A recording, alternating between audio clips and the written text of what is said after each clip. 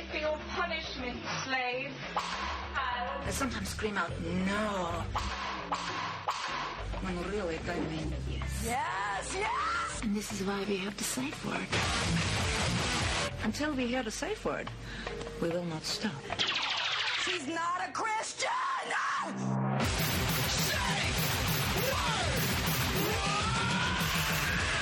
Hey, this is Jason Rouse, and welcome to the Safe Word Podcast. I'm here with my recent friend, Ari Manis.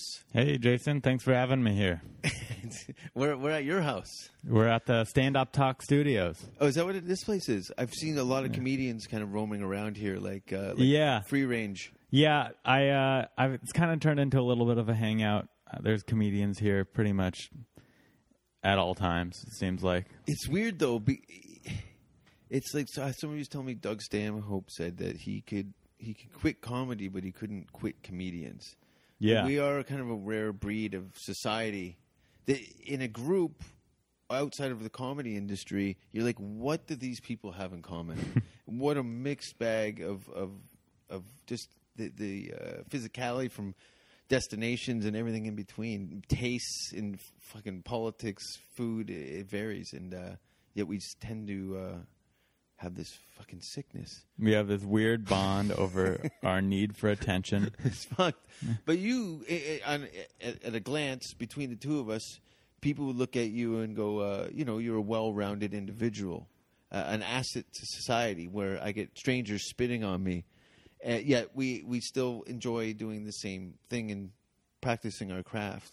It's an odd it's weird kind of thing. Even though we all have that in common, comedians are all so different. Like you said, there's some people that used to be doctors, there's some people that used to work at McDonald's, there's some people that were bums, there's drug addicts. Definitely. All sorts of folk. I'm kind of in the middle of that. So when I hear a doctor leaving his practice to do stand-up, it kind of makes me feel like I've made a bit of the right choice too. Yeah. You know what I mean? Somebody that has a successful academic business, an asset to society on a medical profession or something like that, to leave it and hang out with the village idiots is always a cool thing to see. Yeah. Sometimes it doesn't work for people. That's going to be a fucking, because I started from zero, and for somebody to come, like, you know what, pull in like a Rodney Dangerfield or something. How many of those cases become successes? Right. Guys maybe in their 50s, and they decide that, you know what, they're going to close up shop and follow their dream. The wife hates them, leaves them. The kids are like, you're insane. No, I'm going to go to Hollywood. I'm going to be a star. And then cut this 6 months later, and you got a 50-year-old guy with a gun in his mouth at the Sahara Hotel next to the strip club. That doesn't sound like fun. Doesn't. It's sad. It's sad when you see someone who's really old and they just dropped everything in their life to start stand-up. I mean, I guess for them it's like a weird freedom, so maybe it's not sad. But from an outside perspective, it's interesting because they're like, wow, is that guy... It takes years to make it in stand-up most of the time, and he's starting at such a late age. How is that going to work? Yeah, it is definitely a thing that you get better at with practice. Through time and repetition and being there. But to walking off the street, because I was very had delusions of grandeur out of the gate. I had done my first show, went great. Second show went great. Third show, I fucking died. But I really thought in my head that I was going to record this and put it in an envelope and send it to Hollywood and say I'll be right over. Yeah, and that was not the case. That you definitely learn how to fall flat on your face time and time again. But it's cool. It's very raw, naked kind of thing to do. But you're not actually completely foreign to this, because you are originally from California. I am. I was born and raised in San Diego, just 2 hours south of L.A. And I've been to San Diego briefly, a handful of occasions. It's gorgeous. The beaches, the food's best excellent. weather. It's fucking great. Great girls, great beaches. Yeah, great food. I bet. You must have got spoiled in high school. I actually got sent away to Roswell, New Mexico for high school, for military school. Private school? Military, private. All dudes? Yeah. It wasn't all dudes, but the girls were butch. Beat, punched out whiskey pigs. Yeah. Kind of girl you fuck with an apple in her mouth. Yeah, exactly. Or the kind of girl you just don't fuck. Well, I can trump that. because I was sent to a school, not because of my academic accolades or what success I've had. It was an all-boys vocational school, one of the two worst and roughest schools in the city. There was a sister school called Albion on the escarpment of the city, but it was all dudes. It was a fucking nightmare. But This was for high school? Yeah, Where you this got was for sent there? high school. But did it get militaries are not really known for a lot of compassion. No compassion. There's no love there. It was, but would you say that being at an all-boys high school at the age where you're kind of starting to think about girls a lot more and pursuing girls, did that ruin your game? Like when you got out of high school, did you find it harder to talk to girls or easier? Oh, totally. I had no point of reference. My Right. mother, my aunt, grandma, I never had that wasn't in my radar. I was just worrying about surviving the day. Yeah, I And feel the then- same way. And then I was in a very kind of, my friends were skateboarders and BMX and stuff, so it was wasn't a lot of chicks hanging out. But when a girl did come around, it was a lot of just drooling dogs who didn't know how to communicate with the opposite sex. But it took me a while. I was very shy and stuff too, so comedy kind of really just opened it up and I could talk. Comedy was the cure for your shyness? Yeah, I think so. I was How'd you always a open up to jackass, it? but it was all alcohol-fueled idiot shit. And then comedy just kind of gave me more of a purpose with it. I was very lost for a long time. Comedy saved you. Comedy saved my life. That's good. That's a T-shirt. What would the face look like? Like Corky from Life Goes On or something like that? Someone that it didn't really save their life. Yeah. Rocky Dennis. Rocky. I don't even know who that is. You really That's haven't seen the movie Mask? It's the The guy, Mask with Jim Carrey? No. The one with Cher. Nope, haven't seen it. It's one of my favorite comedies. It's Cher. You know Cher? Yeah. She in the movie she plays the mother to a son who has elephantitis on his face, a kind of Elephant Man-esque face to him, and I think he falls in love, and you cry at the end with laughter. It's a sad hilarious. movie. It's a real, even though it's a comedy, It's fun. it No, has it's a not. realness to it. It's not a comedy. Oh. People were like scowling listening to this right now because they know it's anything but hilarious. But it's heartwarming Yeah. for certain types of people. But I still think there should have been a laugh track through that whole thing. I think it would have been better. You could re-release it. The Yeah, I Jason think Rouse it was version. like an early Dumb and Dumber. It was cool. The Jason Rouse version with the laugh track. But how did we get to Rocky Dennis? What were we talking about? Women in your school? You could women? break a It was whiskey just bottle? It was How- just butch women, and after there that, must have I been don't know some how to talk to girls. anomalies, some specimens there. That There was a few pretty girls, and but just harassed relentlessly. exactly. Imagine how much they got hit on. So I'm not going to be. I'm too nice to just They jump probably in with turned the to guy. the other girls because you guys were so relentlessly. Probably some of the time they were probably turned lesbian. Some of the time they were probably giant whores. Yeah. Or in some of the time they were probably just super defensive. And Oh, yeah. not. They've hooking been up with pulling anyone. out pepper spray for a while. Yeah. And they should. It was a rough. I rough guess school. our point is it was shitty to go to school with a bunch of dudes. It was not my ideal life choice. And the shitty part is, I wasn't sent there for anything good. I was sent there because I was a shitty student. So I had to go through 3, maybe 4 Catholic school districts. Now, these were co-ed schools. So I had to deal with the hottest girls in kilts on the bus through the city as all these girls got on. So I had to go through the fucking Satan's basement over there to learn school after I'd just been through a pussy riot of the hottest high school girls I've ever seen in my life, to go in and hang out, Man. get kicked in the balls by a guy with an Iron Maiden shirt. No thanks.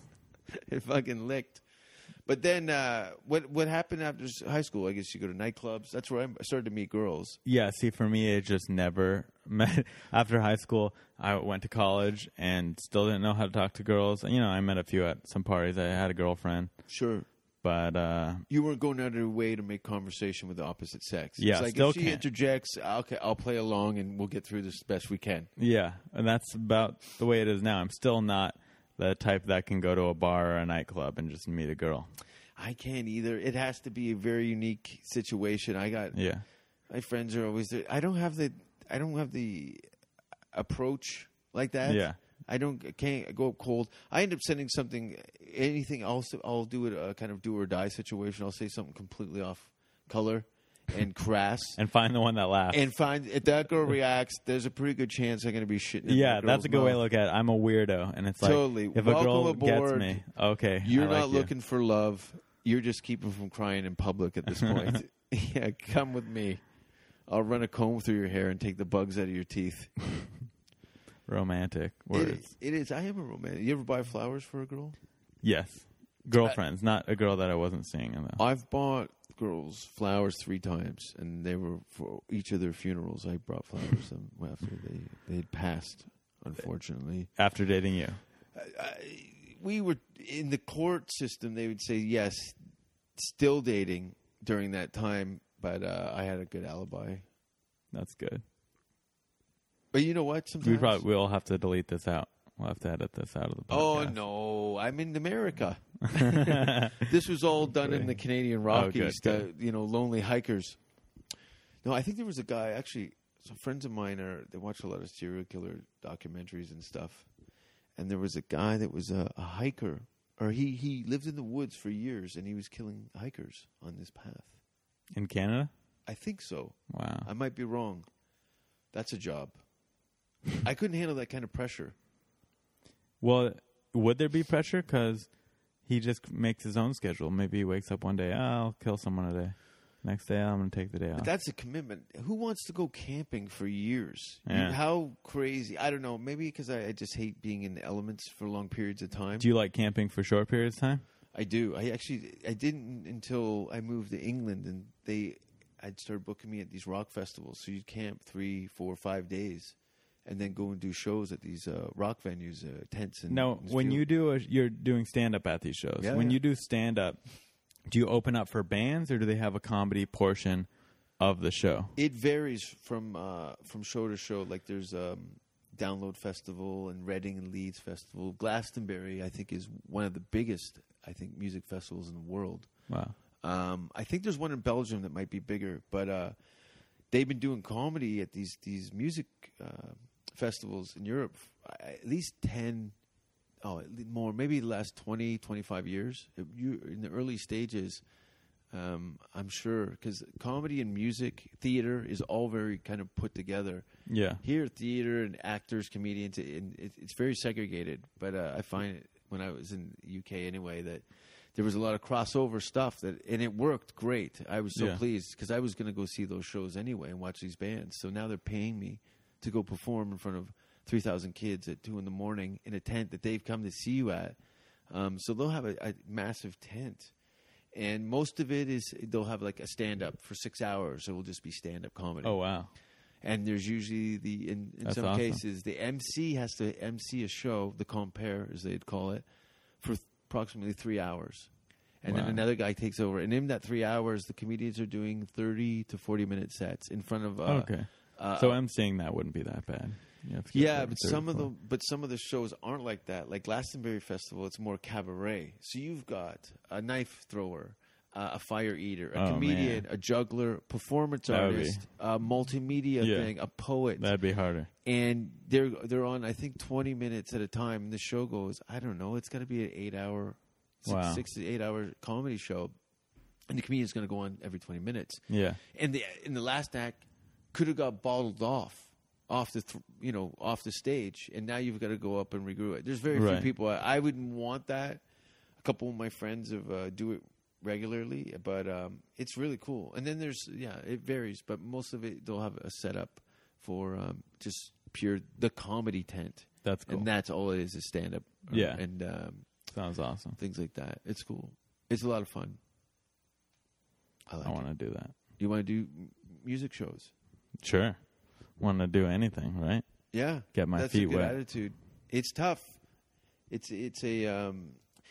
I thought the first couple of times it didn't go so well, but I found my groove on it, and right. I could see your act doing really well at that type of venue. Yeah, it's quite just in a tent at a festival. Yeah, and it's good. They know, they get it. There's not a lot of ooey, groany kind of stuff.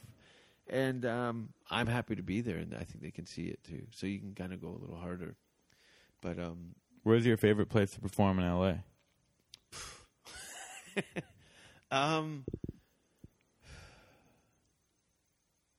I don't know yet. Yeah, Ask me that question again in 6 months. in 6 months you'll know. I think I'll know. I've got some things. I perform out of all. It's so weird. Sam Tripoli. Yeah, He's like, how come you're a regular at the Laugh Factory and you're not here at the Comedy Store? And I go, I don't know. I really don't know. Because Jamie runs a very kind of strict regimen of what he likes. And Yeah. At a glance, what I do is not really what you would think he would enjoy. yeah. I didn't even know you were regular at the Laugh Factory. Oh, yeah. Yeah. So it's kind of an anomaly. Of course, I'm later in the show for obvious reasons. Oh, but that's still. I'm content with that. Yeah, of course. And that's great. he's relatively good to me. And then the Improv, I'll go there occasionally and just go on shows here and there. Right. But I really because of the history and stuff, the Comedy Store Yeah, that I place is think awesome. might be where I find my legs. Because Yeah. right now I feel like everything's very slippery, and I haven't really grabbed onto it yet. Yeah. As far as a home base, because I don't really see. I like doing Jay's show, Jay The Davis' Parlor. show, the Parlor, and that's cool. It's not necessarily my audience, but they're cool enough, and but they can be a little uppity. I get the women there are fucking cunts. For the record, they're fucking. They're hot cunts. They're hot cunts, and I'm like, and I fuck them really, because you see the guys. I didn't see. I know you went up a couple days ago at the Parlor. Yeah. but I didn't actually catch your set. No. Were there any cunts in that show? Is that why you there's say always that? some cunts. Yeah. And that's the problem. But it's not. I get it. I understand. Look where it is in the city. What day of the week is. What kind of environment it is. That's the audience who's going to frequent like that. And they're Yeah. gorgeous. They're beautiful girls. Yeah. Beautiful girls. And Yeah. they know it. But there's been so much. I think guys are partly to blame because their sex appeal has become so much a commodity for them as a person and their values. Right. Pussy sells shit in Hollywood in general. And they've been bombarded with trying to keep dicks away from their mouth so much that they're a little sour when they hear something in a sexual context or anything that might be off color. They've been dealing with that because of the way they look. Is my backstory of my point of view on it. I don't know. So I'm not completely angry at them, but I try and get them to loosen up and come aboard. 'Cause I Right. know that they're in their gut. I'm trying to, but I don't have a lot of time to warm them up to me, so I kind of just spank them for a bit, shake them around. A friend of mine, he goes, you know what your comedy's like? He's like, it's like being strangled and having your asshole fingered at the same time. He goes, you're confused and uncomfortable at the same time. That's funny. Strangled and asshole fingered. But these beautiful girls, and I think they're indirectly in the business. Probably, I'm assuming actors that bartend. Most of them in there, you think? Yeah, that makes sense. If I were to judge them. Because it is a weekday. They're not working. They probably work Fridays and Saturdays. This is their industry night. They're probably all banging some producer, I hope so. someone that's higher up. Spread the than them. love. Yeah.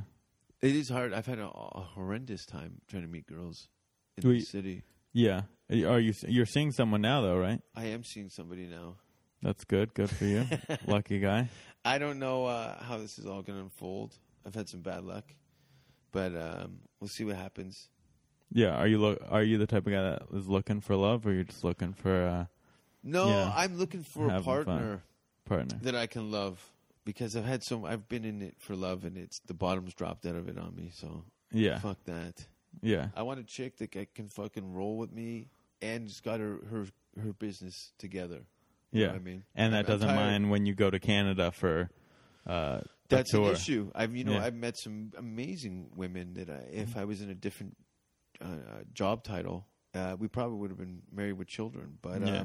who wants to be in a relationship with somebody who's away? You know, and I've slowed down. I cut my touring in probably about 60% of it from previous 13 years, and but I've tried.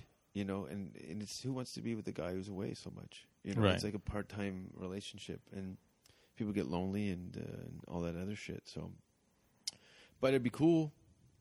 That'd be cool. One day. I'm picky. I'm already. I'll be 42 in December, and I've never been married, never had any kids.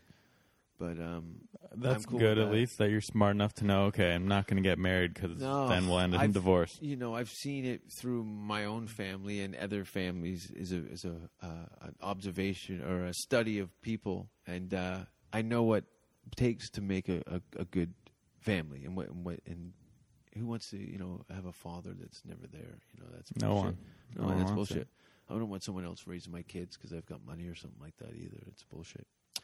So, if I'm going to plant a seed, I'm going to make it grow, opposed to peeing on it. That's the way to do it. Or unless you're in Holland, they're cutting down everything there. The marijuana laws and stuff. I think they're going to go to cards and stuff so that only locals can smoke. Tourists are being I heard that excluded. in Amsterdam. Yeah, it's Yeah, terrible. they're going to lose all that tourism. That's crazy. It's, I think they're just fed not up. Going to be I Amsterdam really think anymore. they're just fed up with just fucking drunk, drugged out fucking idiots. Right. Babysit. They're tired of babysitting. Right. People go there and tourists. just Yeah. go nuts. They destroy it. It's like Vegas, except at least it's worse than Vegas. I mean, in terms of people get even more fucked up. Yeah. Because they don't think they serious. should see. The problem is people came somebody pissed in the punch bowl, and they've dealt with probably multiple deaths and just from tourists being stupid idiots. Yeah. And because the police aren't around that much, Right. like in the red light district, it's not like heavy with cops. In Vegas, cop. Yeah. Get off the road. Fuck you. Who are you? What do you come? Right. It's They're strict. on it. You stumble around, and the police. There's big business going down there, so Yeah, they pay for it. It's almost like a military presence. Yeah. And in Holland, you don't really see that. There are cops available, and they're not like hiding from the area, but they're not so much policing the environment. Yeah. And but the toughest audience is no doubt in the world. I think the Dutch. Really? Yeah. So that's your least favorite place to perform at? I did a show there at the Lowlands Festival, I think in 2007. It was a rock festival, and actually Tool played, and I got a comic. Hello? There we go. I got a comic from Canada into Tool, half a dozen years older than me, and he's not really a music nerd. He saw the band Tool play at the Holland with me. But that audience was great. We're smoking joints on stage. Yeah. It was an intent. And it was cool because it was only tented comedy show. They had put in theater-style seating. So it was like doing like a small opera house and during a rock festival. It was really well put. Dutch are very... And they all spoke English? Yeah. But do you find it's probably way different since English isn't their first language? It can be, but see, that's the thing. It's Americans that don't travel. There's people in Europe going, "You're fucking idiots." The majority of Europe speaks English quite well, anywhere in any major city. And I've never really had any problems. Like, Slovenia, Croatia, Hungary, Denmark, Sweden, Finland, Norway. Their English all their dialect is picked up from TV and film. So you've got people with U.S.-based accents. They've never even been in another country. It's very strange to hear. You'll hear like somebody with I don't know, a Southern California accent or something like that. I'm like, hey, what part of the U.S. are you from? And they're like, I'm from Luleå. It's like, what the fuck? It's interesting. But yeah, no, they get it. They get it. In some places, rural are obviously farming communities or something like that. They're not going to be they can understand a lot of it, but sometimes they just don't speak it as fluently. Yeah. But you get like people apologizing because their English is bad, and I'm like, I get everything you're saying. You might be your English is great. Stuttering a little bit, Yeah. to find the word, but when you say it, it's perfectly pronounced. You're just fishing for the word. But yeah, it's good. It's good. I'm looking forward to going. I'm going to go back, I think, in the spring.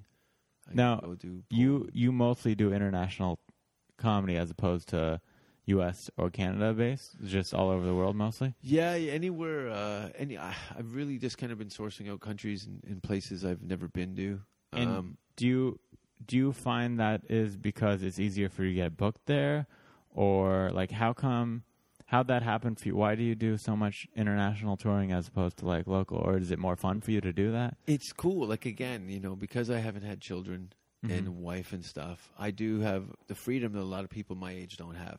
I can literally get a call now and somebody says, we're going to fly you out to Dubai to do a bunch of shows. Yeah. And I can leave. There's no second guessing or anything like that. So, and I always wanted to be kind of a student of the world, and kind of really meet and interact with people from all over the globe. And that is, and the U.S., to be honest with you, there's maybe 6 cities I really want to see here and experience. Because Canada, we're so bombarded by American culture. Right. We embrace it, of course, but I really get it. Before we even came to the U.S., I kind of knew what I was going to get. There's not a lot of it's not too much different. I knew I wasn't going to be a big fish out of water because I said a or a boot. That wasn't going to be and then they kind of move on. But to go to do shows, in Brussels and things like that, and having no idea what is it? They speak Flemish or French, and there's some of they speak 4 languages. Okay, and Belgium. And having chocolate. Anyway, yeah. It was great. And then the guy died. The producer of the show died. Fuck. He was While you were there? No. The show, it was called the Comedy Casino in Ghent. We filmed the show. And the producer of the show, he was great. He gave us, he was drinking with us. Like, he's a producer. He's doing the show, and he's getting us fucked up, smoking weed with us and stuff. And it was just so much fun. Brussels or Ghent in Belgium was fantastic. I want to go back. It's kind of rougher. Slovenia was a different kind of place, in Croatia. Not a lot of smiles over there. So when you go and get these international gigs, or for example, in Ghent where the guy who booked you before died, do you just contact the new guy and you're like, hey, I used to go there all the time, but the guy died. Can you book me now? I haven't been back there yet, but the other bookers, no one's died. So I keep in contact. Some people will have me back. And a lot of it is Google, English, comedy, stand-up, and the country. Yeah. And then creating a relationship with the local comedy community through friends that have been there or people that just want to flat out book me because of what they've seen online. Right. A lot of referrals. You've been in it 18 years. But the internet is just such a valuable tool. Anybody who's not getting booked isn't really working at what they're doing. Right. Obviously, being in LA, it's a different machine. Also, New York, London, England, and things like that. But if you are interested in learning your craft and going on the road, it's hard. It's definitely hard, especially as a newcomer. Having experience and some bullshit credits or something like that, it always helps kind of perpetuate you getting booked. But for the most part, it's just being persistent and looking at it. But what advice would you have for someone like me? Because you're you're a kind of unique I'm a year in. thing. You've only been doing comedy a year. This is probably one of the worst places to learn how to do comedy. Right. I'm sure you've heard that before. Yeah. It's not a real place. It's not a real point of reference for people in the rest of the world. I've heard mixed things on it. It's not impossible. I've heard mixed things on it. It's like, because there are some good, great comedians that have come from LA, and people are like, it sucks because you don't get real audiences. You're performing most of the times for other comics or this especially Hollywood at the crowd. amateur level. Right. Like, there's no middle class comedy scene here. It's these dirt road fucking coffee house bullshit bars. The bartenders talking. The TVs are still on. Right. The These mic's terrible not working. gigs. Or the Laugh Factory, or the Improv, right? Or the Comedy exactly. Store. Exactly. There's not much in between. There's 6 comics or 6 venues in between the bullshit, and then nothing else. And then you've got 3,000 comedians in the city, mate. Yeah, off the top of my head. But then on the other hand, and then actors trying to get that's the worst. The people are like, I think I'm going to try stand up this week. Just so I could. I'm going to do this bringer show so I could add it to my resume that I'm a comedian. Ugh. Oh yeah, I'm a comedian. I get up once a month. Yeah, I'm a comedian. No. Go and tour in the interior of British Columbia in February during a snowstorm, and you're driving. There's a cliff, on the other side. In the roads, there's you're driving through avalanche tunnels to go bomb in front of a bunch of fucking inbred retards. But the back money's going to get the gas money and the food to get you to the next gig. It's fucking retarded. Yeah, that sounds real comedy right there. But then I hear the other argument is that there's lots of stage time as far as mics, and it's so hard that if you can get people to laugh at these shitty lower level gigs in LA, Sure. then it's like, oh, you get to these big rooms and they're easy. The thing is, But I kind of think you need real people. you not only need real people, you want to be with people on a show, and you're like, I got to follow that guy. I better get my fucking shit together. Yeah. And at that level, I've only gone to, I don't know how many these open mics here and there. I go Sporadically. Yeah, and it's fucking terrible. Yeah. It's really bad, and their friends are dying in the back, and I'm like, this is not helping the whole scene. You're poisoning it with your disingenuine response. All right. By if you're the only asshole laughing in the club, you're the only asshole in the club. Yeah. Pricks. Yeah, luckily, as far as like stage time goes, I lucked out. I lucked out here just because like I help out with so many clubs and stuff like that I get good stage. I've been getting good stage time. Great. But then at the same time, the most you get is 10 minutes. You're an asset to the scene. Regardless of your lack of experience and talent, you're contributing your time and skills, and people will gravitate you towards that and push you to the front because you're doing the right thing. And that's a lot of people can't get. They rather stomp their feet and complain rather than get in the game and start playing. Because this is all part of it. It's all part of it. But that's great. What's your favorite place to perform at? It's tough. It's tough to say. It's like you want to say the ones that show you the most love. Yeah, but they kind of float. Like what you get on a Friday night is not really a consistent Friday night with all the other clubs. There's a lot of different themes and but that can change if somebody famous comes in the room. Then the whole show's canceled. So fucking Johnny Fucknuts can go up and do 4 hours, and this is the only spot this guy's had for 6 months. I don't like that. I don't like it when people bump. It's interesting. It's like my favorite place. It's like I have the places that I think would be my favorite place, kind of like you were like, I think I would like the Comedy Store the best. Yeah. But I'm not in at the Comedy Store yet. It's I hang out at the Comedy Store the most, but yeah, I still do their open mic. And then it's like the Ice House. I do shows at. The Ice House, I get a lot of shows at. Oh, man. I'm going to have to edit this out. So it's like there's the places that I really like to go to, like Meltdown and the Comedy Store. And then there's the places that give me a lot of love, like the Ice House and Lovitz. That's cool. Yeah, so it's like they both have their pros and cons, I guess. Yeah, again, Lovitz. All those clubs so different. They're all completely different anomalies. It's not like and then outside of Hollywood, you get the improvs. They tend to be consistent with kind of real people. Right. I like going to Brea in Ontario. Yeah. And I did the Ice House in Pasadena. That was really cool. Yeah. Great, friendly people, real people. Yeah, it's good. It's good. It made me feel good because the first time I got to do a long set in front of a decent audience. How much time did you do? I think it was like 20 minutes. Nice. It was a good show. It was Russell Peters. Oh, wow. Me and Richard Villa and my friend John Paul from Canada. And we hadn't worked together in years. Did you know Russell back in Canada, like before he kind of blew up? Yeah. That's pretty cool. It's crazy. Yeah. Was it the type, when you saw that he blew up, was it like, oh, yeah, that should have happened a long time ago? That's actually, when people use that point of reference, he blew up. Russell blew up. Mm-hmm. Like, he blew up huge. Right. Like, he went from making $50,000 a year doing comedy to selling out theaters and Opera stadiums. houses around the world. Yeah. Right.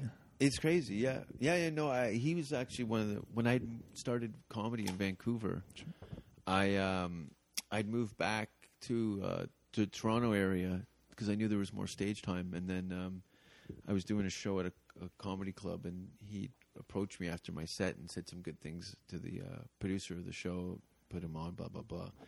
And then we just kind of kept in touch, but it was nothing like it is now. Yeah. You know, he was popular. He was hosting a late night hip hop show, with, co-hosting it with Mastermind on I think it was Energy 108 or something, which was he was doing co-hosting that. So that kind of he's known in the local scene. Yeah, especially in the Ontario and the province of Ontario a lot in that area. He worked quite regularly. I don't think he really went out west. I think he did Vancouver a little bit, but none of the other clubs. Only later in his career when he kind of moved up. Right. But no, it was all from a show. I was at that performance that was put on YouTube, and that's what made it a phenomenon. Yeah, and international very quickly, very, very quickly. But do you think, like, when he, I mean, obviously he's talented and amazing, but when he blew up, were you like, oh yeah, that should have happened? I didn't know. I or thought, were you just like, oh, that's awesome? I saw him. Maybe I thought maybe he was ahead of his time. Yeah. But the internet was the equalizer. It eliminated time. Right. Russell had all this international appeal, but at that time he'd only been, I think, India and the UK and stuff at that time, Ireland, what have you, and was gaining popularity in the UK. But growing up in the life that he did, he had a point of reference for all these countries he'd never been to. So when that came out in his material and it went onto the internet, these people were like, we get it.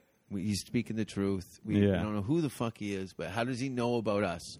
Come here and we'll pay you a large sum of money to tell us what we're doing. And that was it. That was it. Yeah. There it is. It was crazy. But one of the most nicest, genuine people you meet in the business. Super nice guy. Yeah. And it's genuine. I've known him for a long time, and you know. And he's always been like that. He's always been like that. He's always been a very, I don't know. He's been always a very good ally to me in this fucking lake full of sharks. Is it weird, like, that you've been in the game so long that you see all these people around you, like, moving up, you know, like way higher than you on the totem pole of stand-up? Did you ever get, like, jealous or anything weird like that? No, I'm famous in other countries. Yeah. You know, I know what it's like, and it's cool. I've had these levels of success and still have some profiles in a celebrity aspect of the business. But it is actually kind of nice to be a little anonymous. Yeah. Kind of be in a place of obscurity at this point. Right. But I'm planning on making the same impression as I have with the rest of the world in a very near time. Nice. I'm slowly, meticulously. Glad I met you early then. Yeah. I'm building a Frankenstein, and it's almost ready. I'm very excited. We should have a very good point of reference by February of next year. Of 2014. Yeah. So how long have you been in LA now? Like permanently? I know you pop in and December. I moved here in 2007, and I was back and forth. You know, I had a girlfriend in Scandinavia, and so I was there touring and stuff. And but it took me. I didn't really click here for me, and I didn't like it. I had to swallow some of my pride because things were so good for me in different places. Right. And coming back here and getting told to do 3 minutes on a show after doing, 1,000 people in Johannesburg in Africa, all black people, and me getting a standing ovation and then having to go on and go, the spectrum was too much for me. I was really kind of freaking out. Yeah. And like, so then, I kind of retooled myself, my business plan, and I'm building something. It's going to be cool. I'm very excited. That's rad. I can't go into detail at this point, but it's going to be interesting. Oh, and my comedy album is coming out and just before Christmas. What's your comedy album called? It's called Rotten. Right. Have you already recorded it? No, I'm recording it November 2nd and 3rd at Toronto Yuck Yucks. There's two shows, one at 8 and one at 10:30. And it's going to be a lot of fun. Rotten. Did I show you the cover? The artwork's been I don't think so. For a little while. This will be interesting for the listeners. Yeah, it's not funny. Yeah. I like the name, Rotten. And it goes well with your material. Oh, whoa, that's badass. It's just half your face melting. Yeah, he did a good job. That's really cool. It's all. Was that from a real picture or is that a drawing? No, that's actually from a photograph. So, yeah, a real photograph. I have That's a friend cool. of mine. You can Google him, Mr. Sam, Dark Arts. He's very good. He does a lot of. It's just Mr. Sam? Mr. Sam, yeah. All right. 10 years from now when I want an album cover. Yeah, but it's not all like this kind of horror-based stuff. If you're wondering what Ari's just seen, it's my face. The whole reference. There's a grindcore band called Repulsion, and they have an album cover, and it's half decomposed. And I really like the simplicity of it. But I know a lot of comics put their faces on their thing, and they're kind of goofy, silly, wacky stuff.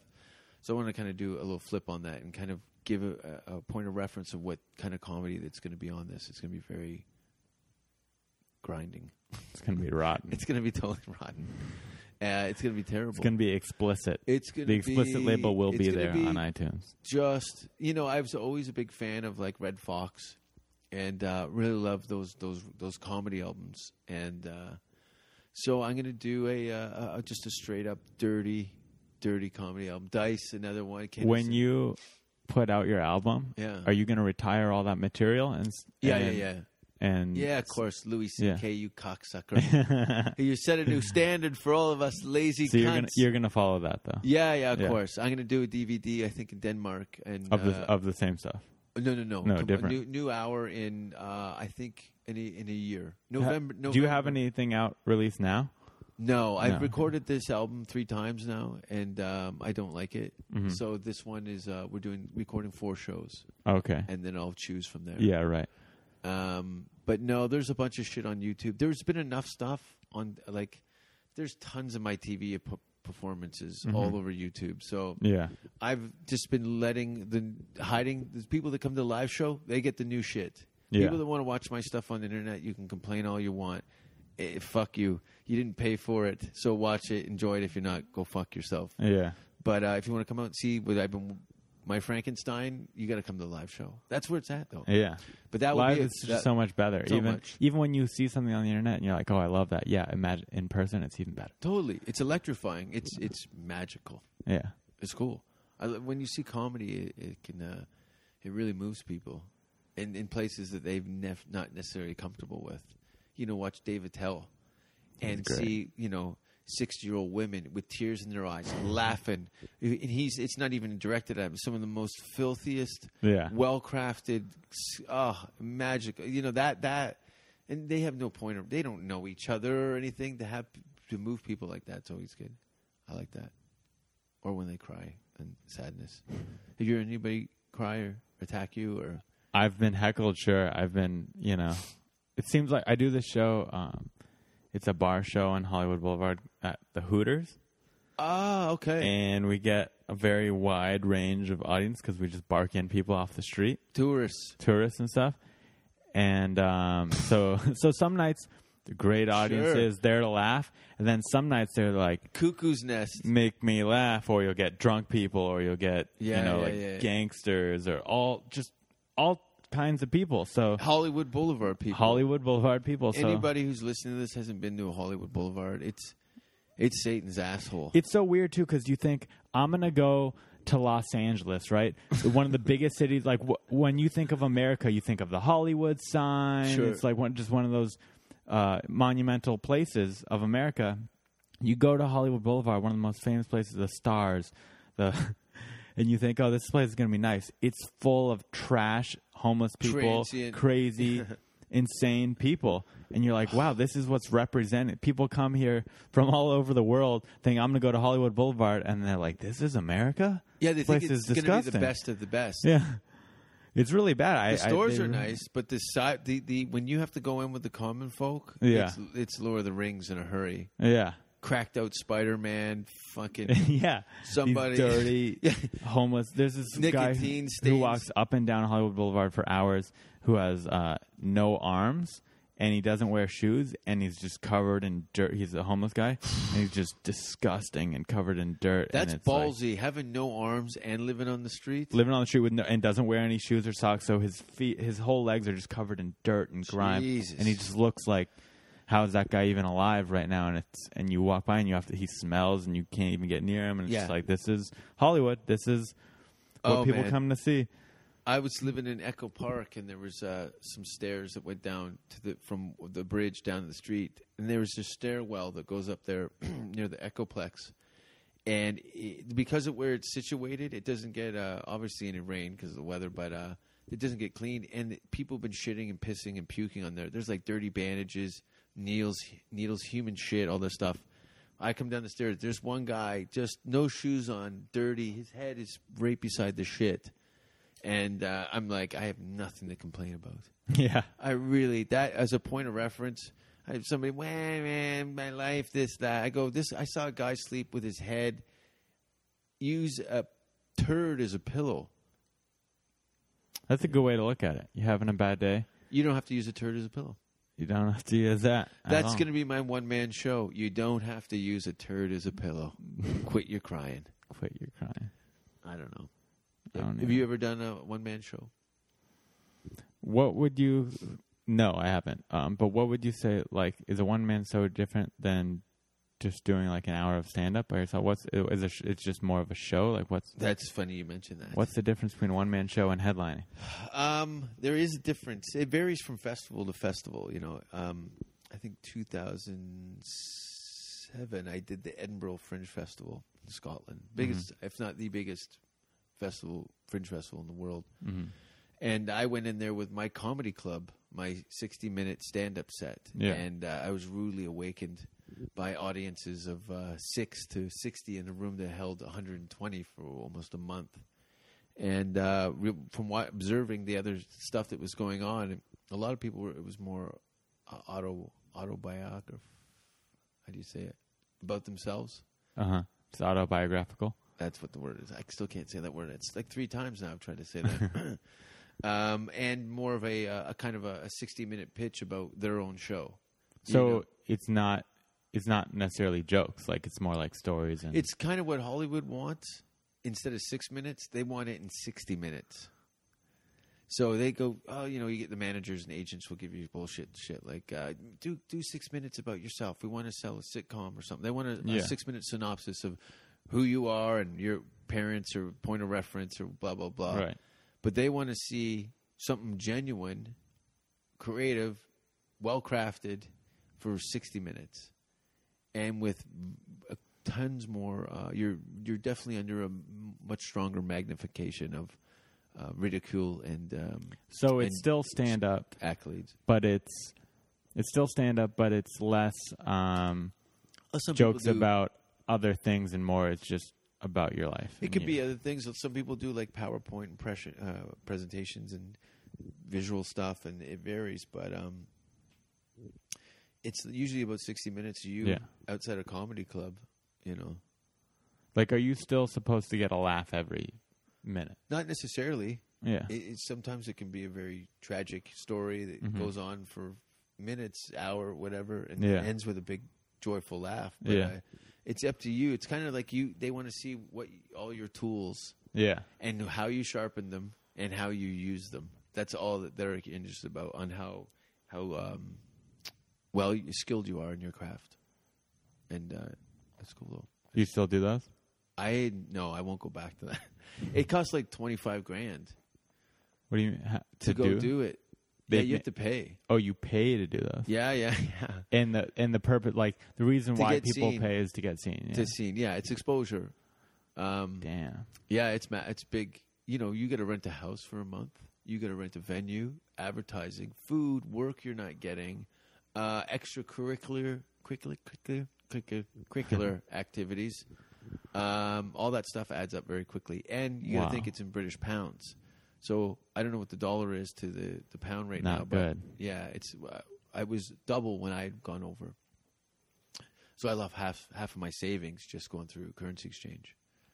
Yeah, it was crazy. I can't remember how many thousands of dollars I pushed. I think it was about $3,000, and then they hand me like But in your head, you're like, maybe this will get me my big break. what, the Fringe Festival? Right. I That's was why kinda- you do it, right? I was kind of I was asked to do it. I didn't really know it existed. I heard about it here and there, but Yeah. I never really looked at Yeah, it as like a I've heard of stepping it. stone. And the management company was signed to said, you're going to do the Fringe. And I'm like, what's the Fringe? Oh, you got to put together a show, blah, blah, blah. I'd never really been there or seen anything. I like it. So it was a bit of a shock. But it was cool. It's go on their website and just look at their past people. Perform. Everybody. Has done it. Everybody's done it. Everybody.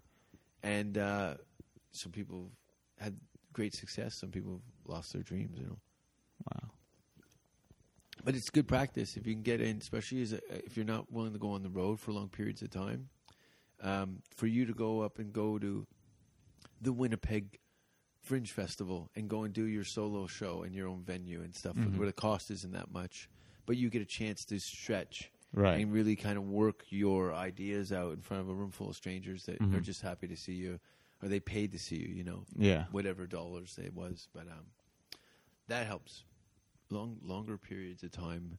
Yeah. Sprinting is good. You can become a very good sprinter in Right. Hollywood. But you 'cause need you're forced around. to. But to be a more well-rounded performer, because eventually, if you become a successful sprinter, they're going to want to see the rest of it. Yeah. You know, and if you got a great 6 minutes and you got to do a 40, 50-minute set, Yeah. that's a lot of time wow. to fill when people have paid for a babysitter, you know. Yeah. Gas, food, tickets, drinks, and stuff. They got a lot of money invested in how good you are. Right. So you see that happen with some people that get famous Too from television. too and soon, stuff. or they get famous and they jump to headlining as opposed to just Totally. focusing on improving. Yeah, some people rise to the occasion. You know, some people Yeah. go, okay, well, I got to hit the books and build that hour. Yeah. It's not impossible. No. But Yeah. a lot of people are just not conditioned for that kind of workload all of a sudden and the pressure. It's Right. We've baked. I'm doing this cleanse, man. I'm like, I think I'm 4 days in now with no food. How long are you going for? Only because I've got to fly to Newfoundland on the 18th. Because usually you like to do it for about 10 days. And then the last 2 days, you go from orange juice to like vegetable broth, and you start eating solid food. So how you're 5 days in? 5 days in. I've And- only got about 4 more days, and I got to days, host this fucking boxing thing with. Oh yeah, I'm gonna be there. I'm Are gonna you be gonna be there? J-Max Corner Man. Oh, are you okay? Yeah. I'm one of the guest hosts. Oh, cool. It's me and Russell and I think 2 other comedians. I can't remember. I talked to Mike today. Mike Fairman Yeah, and Rusty. and I don't. Do you have Rusty's number? I do. I gotta get that. I from you think. later. Yeah, I do. But I had a nice talk with Mike today about kind of what's going on. It looks like Don Barris is going to be the ringleader. Oh wow. Isn't that wild? Yeah. I'm excited for that. because I was hoping I was going to get that gig, but it's Barris. You But gotta hey, be- at least he's you're part killer. of it. Yeah, Yeah. totally. He's far more quick for that racket than I am. He's Yeah, he's he'll one be of my great. favorites. Not that you wouldn't be great, but he'll be great. What was your opinion when you saw Barris in his environment? For the first time? Yeah. I was like, What the? okay, I was watching like all the acts before him. The first time I stayed to the Comedy Store till 2:30 in the morning. It's 1 in the morning.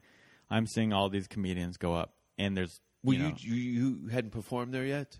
I had done their open mic, Okay. but I had never. Yeah, I wasn't I Really was seen the new. whole I had not process. seen the whole thing. So I'm there at like 1 in the morning because everyone's like, "Oh, just hang out at the store. You want to get on at the open mic? Just hang be out, around." be seen." So I'm there at 1 in the morning. All these comedians are going up, just bombing one after another because there's only 4 people in the audience. It's late night. They have just watched tons, and then I see Don Barris go up, and he just captures them all instantaneously. He's perfect. He's for that. he's like a war what he vet does. to that club. Like he can handle any situation, and he creates. That's the Right. thing. He's a ringmaster of chaos. He can create nothing short of a riot out of 6 Yeah. people. Good and bad. It's such a fucking great thing to see. I love that whole chaos. And then It's of amazing. course, Windy City Heat, and actually the Big 3 podcast got me through my breakup, my relationship. I haven't was so listened to that. bummed out. Oh, fuck! It's great. It's great. It's hilarious. It's one of the few, if the only podcast I've gone back and re-listened to episodes because they're all. Anytime I think it's gonna go a little sad, he's gonna sway. You can't maintain this. This is too much fun. They come out with another episode and it just brightens up my day. It's hilarious. You sold me. I'm Walter Molinsky. I know I've like Scary Perry Caravello. Right. And I don't even want to spoil anybody who's listening to this. Do they have guests ever or no? Very few. They have phone-in characters and some people that do, but not as an official guest. Andy Dick was on, I think, one of the few where he was shaving his assistant's testicles in Perry's bathroom and he had HIV. And Perry freaked out. Wow. Sounds entertaining. It was, I can't remember what episode it was, but if you go to the Andy Dick episode of Big Three, it's that funny. I don't promote anybody else's shit, but that's bang on. And the movie's hysterical. You're right. Yeah. Classic. But loved it. Yeah. So you're watching Dawn. You're watching Dawn and like I was saying, it was just the first time I saw him, I was like, it was right after everyone, I was like, no one's going to capture this room. It's over. It's over. This is a dead horse. And then I see Don go up, and it's just like, wow, that's hilarious, and the only thing that would work right now. It's so fun it's to pretty watch. cool. It's pretty That's cool. what I love. That's what I think, like the magic, like the stories, like the comedy, the quiet before the storm. Everybody knows that there's mayhem is just around the corner. Yeah. At the bar, on the stairs, in the back, in the rooms. There is such a recipe for mayhem. Right. So many stories from that place. So much no one would ever shit on the stage at the Laugh Factory.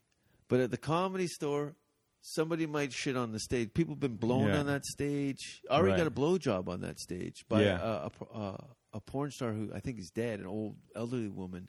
Blew Ari Shaffir. When I say Ari, I'm saying Ari Shaffir. Yeah, not me. No, you have a family. I'm Ari number 3 in this. Are you? Or 2. Stand up? Yeah, like stand up. I always say there's Ari Shaffir. Have you met Ari? I've met him. I don't know him very well, but I've met him a couple times. It's good. We spent a month together in a van. Where'd you guys go? Oh yeah, you guys did like a road little tour, right? You, yeah. Ari, and who else? Sam Tripoli and Chris Neff. We That's did right. the Monsters of Comedy. I think That's October. pretty cool. I think I watched ago. you showed me the trailer for it, and it was really cool, really well edited. Yeah. Patrick did a good job on the trailer. He's actually working for Tom Green now. Oh, cool. Yeah, What's he do? What's he do for Tom Green? He opens for Tom and shoots his video diary stuff and edits some of his videos. That's awesome. I'll introduce him when he comes over. Oh, I think that'd be actually cool. you and Patrick Capolino, better known as Chaz Bono or Abrahash Lincoln, he'll probably be coming when Tom comes back to LA. I think you guys would hit it off. Yeah, I'd love to meet him. He's been at it for a few years. Technical guy, he's working with Tom. I was such a big fan of Tom Green growing up, just like his MTV show, and he did like this. And I was also a nerd, and he did this online like video show out of his house. Yeah. And that was so cool to me because no one else was doing. Like now, everyone does an online video show out of their house, but when he did it, I had not heard of anyone else doing that. No, and he made it all professional looking, and he had all these famous people coming over watching, and I would always watch, and I would like be active on his message board. I was like a big cool. Tom Green So you've nerd. never met him? I've never met him. Oh, well, we'll definitely because him and Harland and Harlan's we go so for drinks, hilarious. and those guys. He's probably one of my favorite stand-up comedians. Really? To watch. Oh, Harlan. good. Yeah, I Both haven't met him Canadians. either. Yeah, both Canadian and so killers. funny. Tom I was a little skeptical when he was making his way into stand-up, but he's put together a fantastic stand-up show. He's a proper stand-up comic. Yeah, he seems like he's worked really hard and he's on the crafted road a great and show, and he's traveling. I saw him at the Parlor one time, and I was gonna go. Yeah, I was there. I brought him down. I wanted to just like meet him, but he was talking to a lady, so I didn't bother. Yeah. You'll definitely meet him. He's a good guy. We had it was interesting. So I'll show you the video. I can't post it, but I'll show you in private. We had never met before, and he was hosting a comedy night at the Rivoli in Toronto on Queen Street. That has no point of reference for you. I don't know why I said that. But how long ago was this? This is when Tom just blew up. His MTV show just fucking. And so he was went doing huge. stand-up then? No, he was just hosting. He was just hosting. Okay. What he did, he came out with milk bags, barbershop hair, a fan, a garbage bag of barbershop hair, and a huge fan, milk bags, and 2 fryer baskets, like deep French fry baskets. Yeah. And did all this crazy shit. Well, I drank a bunch of Ipecac that makes you throw up. It's for people who've been poisoned. And drank a huge bucket of this vegetable beef soup. And things got out of hand, and Tom had his fingers down my throat, and I was throwing up into the audience, and I had vice grips on my cock. And then he took the puke fingers out of my mouth and then put him in his mouth, and then I started throwing up more. People were slipping. An ambulance had to be called. There was blood clotting. I have it all on tape. It's fucking Oh, my chaos. gosh. So that's how I met Tom. That was our first meeting. We just started improvising this fucking crazy thing. Like, the place was rammed. Like, he blew up. Right. You know, and that was it. And I kept in touch with him and like Derek Harvey and Glenn Humplick and a couple other people from the show. And Tom was out of the stand-up scene. Wasn't even in it. You know, he started off as a stand-up comedian in Ottawa. Right. And then when he started to circulate, we kind of reconnected and stuff like that. But, yeah, him and Harland together, I giggle. They just they don't even say anything. They're just contagiously hilarious. Yeah.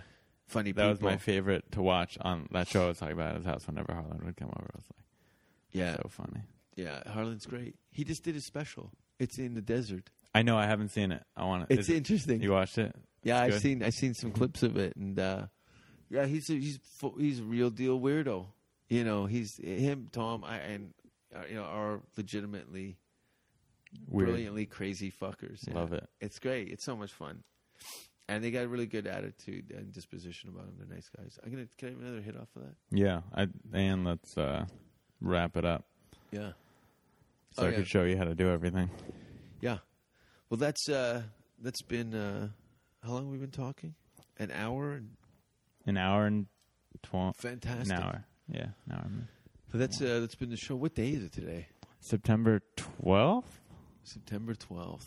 It is September 12th. Yeah. And it's hot, but winter's coming. It's going to get to plus 10 Celsius. Yeah, it'll still be hot compared to It'll be Canada. great. It's in going the to be winter. fucking freezing.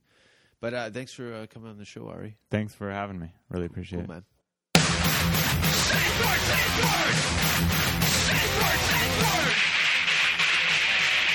Don't kiss me on the mouth. Don't ask if you're hurting me. And if you hear the safe word, stop what you're doing immediately. Do you have pantyhose?